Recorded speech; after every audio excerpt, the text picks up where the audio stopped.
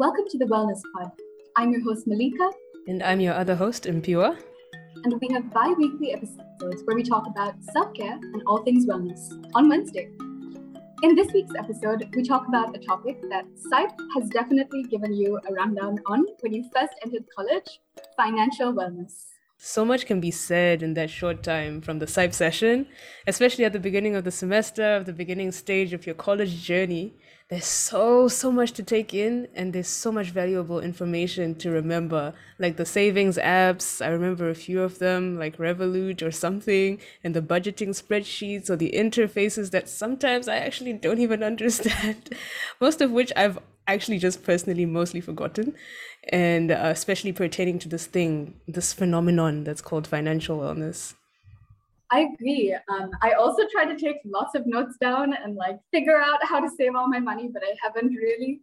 But also, while SIPE has covered the different ways you can save money and tips and tricks on finances in college, Mpiwa and I don't want to have a discussion necessarily about that avenue. We want to talk about how financial wellness is so strongly tied to our general wellness. And Mpiwa and I are both receiving finances from school that support our ability to study here.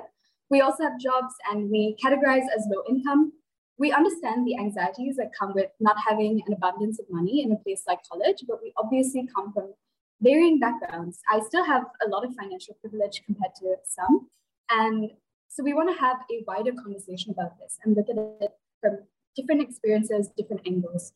Here in college is where a lot of students like Maleeka and myself personally take hold and possibly full understanding of their financial situations as they branch off from their parents' daily provision to mostly their own provisions. So we'll preface this episode by saying that all situations are different. And to help us have this conversation, we invited Shehryar from the class of 2023, who is also a board member of the In-Betweeners, the first generation and low-income collective on campus. Hi, Shay, please introduce yourself.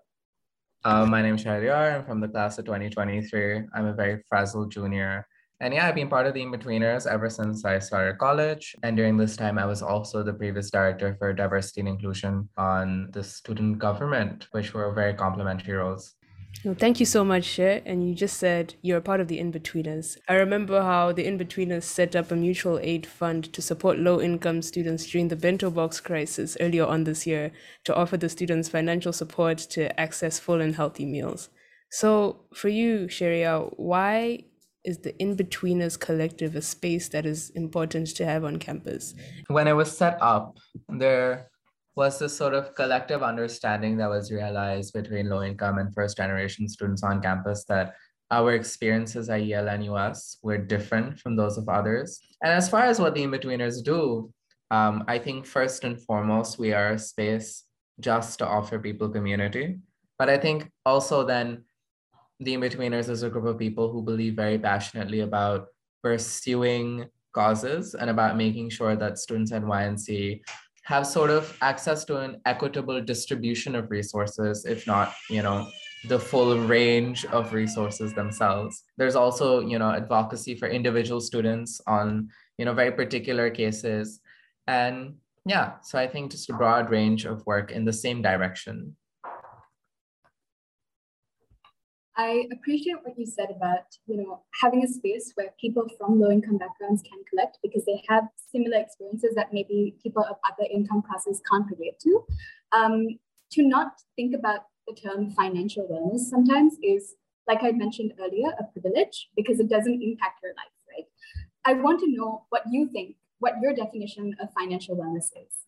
Financial wellness as a concept is more important for people who already have finances, and I think that's when financial wellness and those principles of moving towards positive, healthy reinforcement are important and are relevant.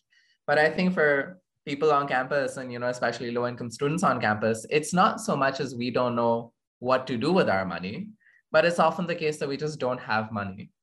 And I think then it goes from a wellness issue to being an accommodations issue. And this is something that the In-Betweeners has been talking about incessantly, the fact that it's not a wellness issue. It's always the same conversation of trying to explain to them, it's not that I don't appreciate the fact that, for example, this one particular loan is available. It's just that if I'm not able to afford this, thing right now for which I have to take out a loan, it's very unlikely that 2 years down the line, when I'll still be a student, I'll be able to do so. I love how they brought up the difference between access versus options. As like what they said is like financial wellness already implies the availability of finances, as opposed to like the In-Betweeners Collective more has a focus about the access, right? So it's something that I think in general like is it's still a valid point of like what the In-Betweeners Collective does, and it should always be taken into account to say like, first of all, is there access? And yeah, I just love the fact that it's like acknowledging like that option. This is an area that isn't discussed enough, and we want to bring light to it and understand the like deeply entrenched emotional implications of being in a circumstance where you don't have enough money. I think this was an important conversation to have and different framing of the conversation. I personally experienced something very interesting and very confusing, perhaps, in my first year of college, where in Singapore, as a young US student, I was low income. But it was confusing to me because in Sri Lanka, I was comfortably middle class. This is absolutely from a position of privilege, but I didn't really have to worry about money. I was wondering if you had encountered experiences like this and what you thought about it. That's an interesting question. And I think that's something we hear a lot from international students.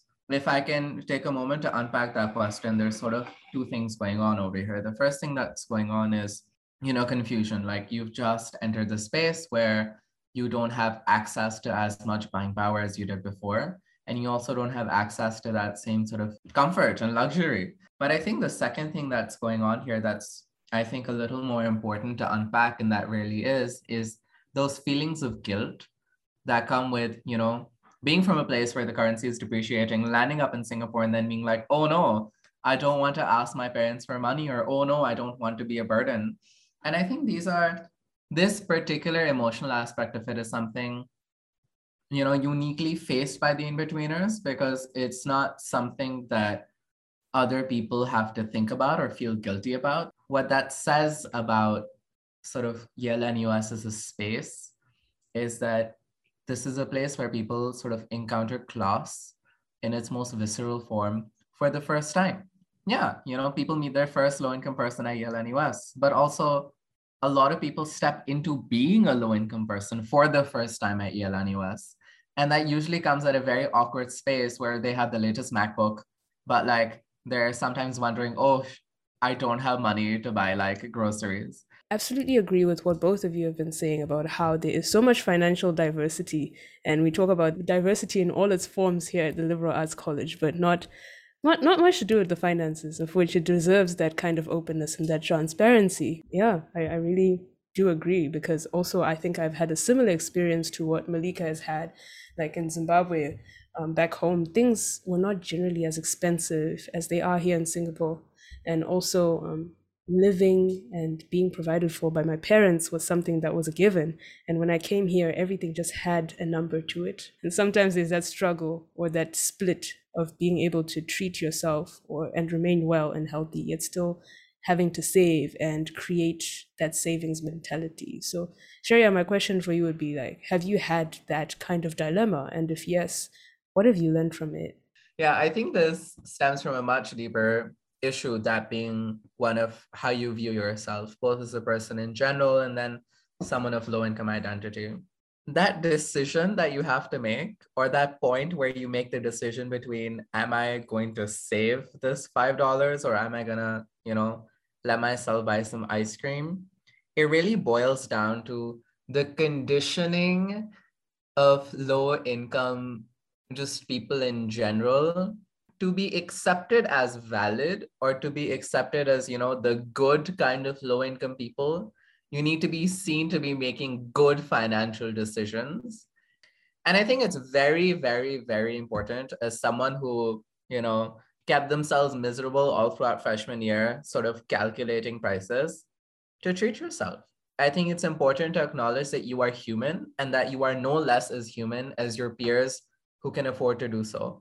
We are not machines, and we are not meant to be machines, and we're not supposed to be machines. And I think I decided for myself at one point that I am no longer going to dehumanize myself into a machine or let anyone else dehumanize me into a machine. It's okay for me to treat myself. It's okay for me to, you know, pay for my, for a private dentist. Like I remember this putting off this dentist appointment for 6 months, because I was like, I can do without this. I'm going to go home. I can get cheaper dental treatment there. At one point, both of my suite mates, they sort of grabbed me and forcefully took me over to Clementi. And I'm very grateful for that. The best way to get around this dilemma is to think about, what would I tell myself in my situation if I was someone else?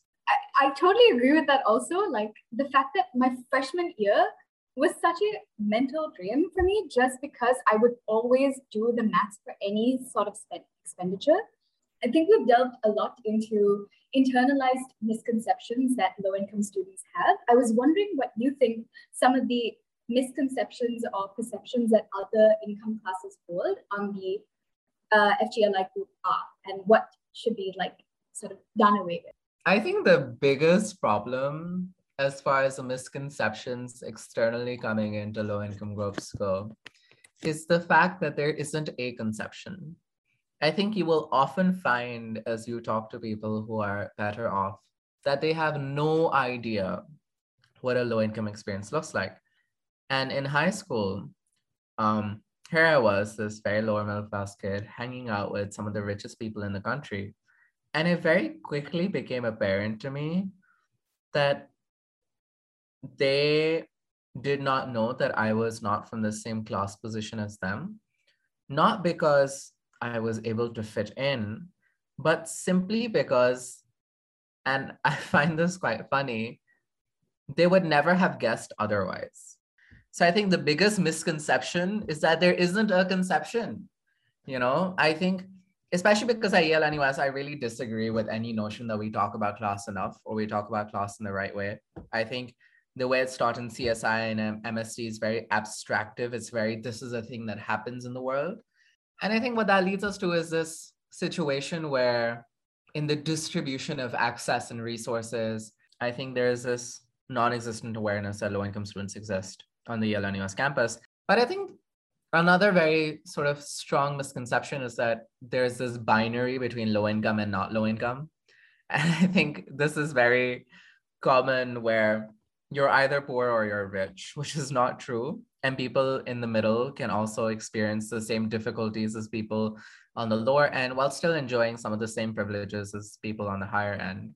That's so beautiful. Thank you so much for that. Yeah, I agree, because even our next question had to do with how people who may not know how to interact with lower income students should be able to interact. And I love how you talked about the importance of awareness and being open with that, and how it's not a shameful thing for a low income student to simply be. Being from a low income background in a developed country is different from, your previous notion, your traditional notions of what financial insecurity is like.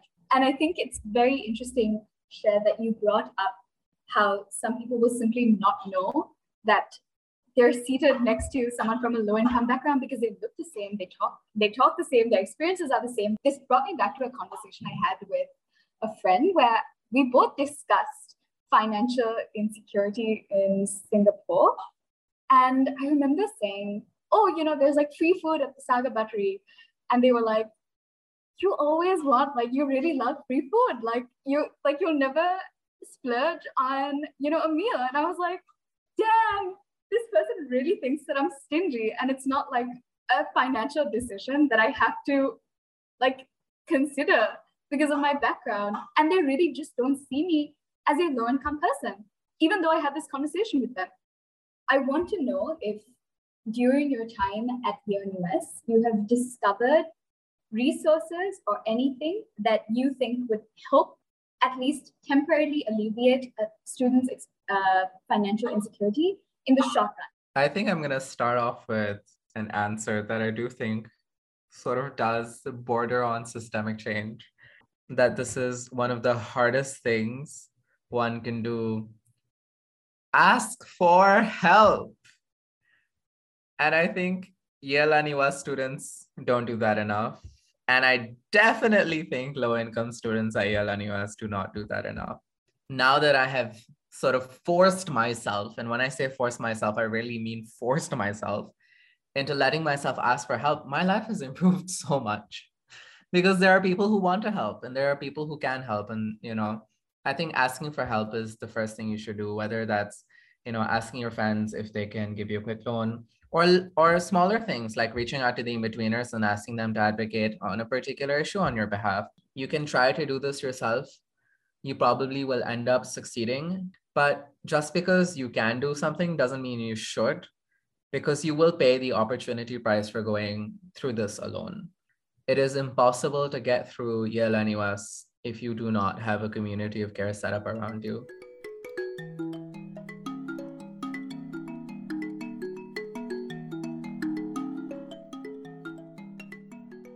I feel like I've received so much wisdom. Like, I'm just gonna ask for the full recording, and every time I'm like, what am I doing? What do I do here? I'll just like play it back and it'll be like Shehryar just telling me what to do in this circumstance, how to approach it. Because it's so true. I mean, it's so difficult to ask for help. And I guess that is the starting point. It's not like there are no resources available or no avenues to take. It's just admitting that you need those avenues. In the beginning of the episode, you mentioned that the in-betweeners combines the first generation and the low income because there is space that both occupy. And I wanted to talk more about how it doesn't seem, perhaps being a first generation student doesn't seem directly related to financial wellness when you think of it, or financial security. But I think it's important to have a conversation about it because you can understand how it definitely relates to some level of financial insecurity. So I am a first generation student too. And I think just applying for college, not having adults who can guide you on networking, ways to sort of make connections to make more money or whatever, something that isn't discussed enough. And I think it's important to discuss how being a first generation student can give you unique challenges that are related to financial insecurity, especially in the long run. I just want to speak a bit about how we define first generation, which is students who feel that even if their parents did go to college, that it wasn't sort of a comparable experience to, the experience of like going to college at Yale and US or going to college at, a liberal arts institution. And I think what that comes with is a lack of scaffolding. And by scaffolding, I want you to imagine sort of like an acrobat's net where, the reason that they can spin around so fearlessly is because they know if they fall, there's this very solid net that's here to catch them. And what first generation students and also low income students on campus in different but complementary ways find is that they don't have the luxury of that scaffold and they don't have the comfort of that scaffold. I think one of the great things about Yale and US is that we can choose to build scaffolds for ourselves if we want to, because there are people here who want to help you navigate this process. And there are adults here who are prepared, ready, willing, and eager to be adults in your life, guiding you through this process. But I think the sad part about it, the part about it that is unique or exclusive to the low income or first generation experience is that we have to make the choice and we have to make that effort. And that's a choice and an effort other people don't have to make.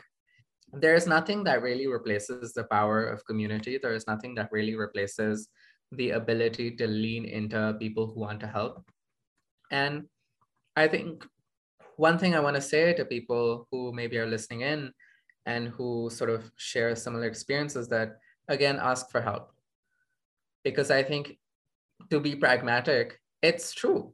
People who are first generation and low income often have very little idea of what to do. And, I myself, I think some of those feelings of imposter syndrome have been at their most sort of prescient when I've seen people on LinkedIn like announcing that, their internships and their projects and their like collaborations with sort of spaces in ways and mediums that I didn't even know were an option. And I think a lot of us at Yale and US do go through this process of grieving every single day when we see people around us doing these amazing, fantastic things. And sometimes we bottle it up and we like push it aside because we think, oh, this is jealousy and why am I feeling jealous of my friends? But it's not, or at least it's not the majority of the time. The majority of the time, it's just an acknowledgement that if you had the access and resources and the knowledge that they did, you would be able to do something similar, if not the same. And I just completely agree with everything that you have said, because we need to understand as well, like, that although we do talk about wellness on this podcast, and in this case financial wellness, we need to be able to acknowledge the structural implications of things like finances, class, as well as family, financial standings, and the economy that you come from, as well as the currency that your country holds. So thank you so much for sharing.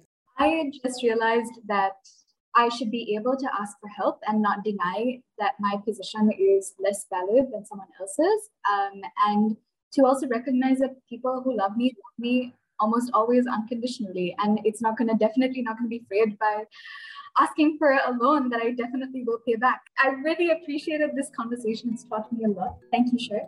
And to our listeners listening in who have made it to this point, thank you for listening. And please feel free to reach out to us on our Instagram at YaleUS Wellness for more updates. For sure. And just like Shehryar said, we also post content where we encourage you to be kind to yourself. And we also have updates on wellness-related programs on campus. Thank you so much for listening in. Stay well, stay safe, and take care.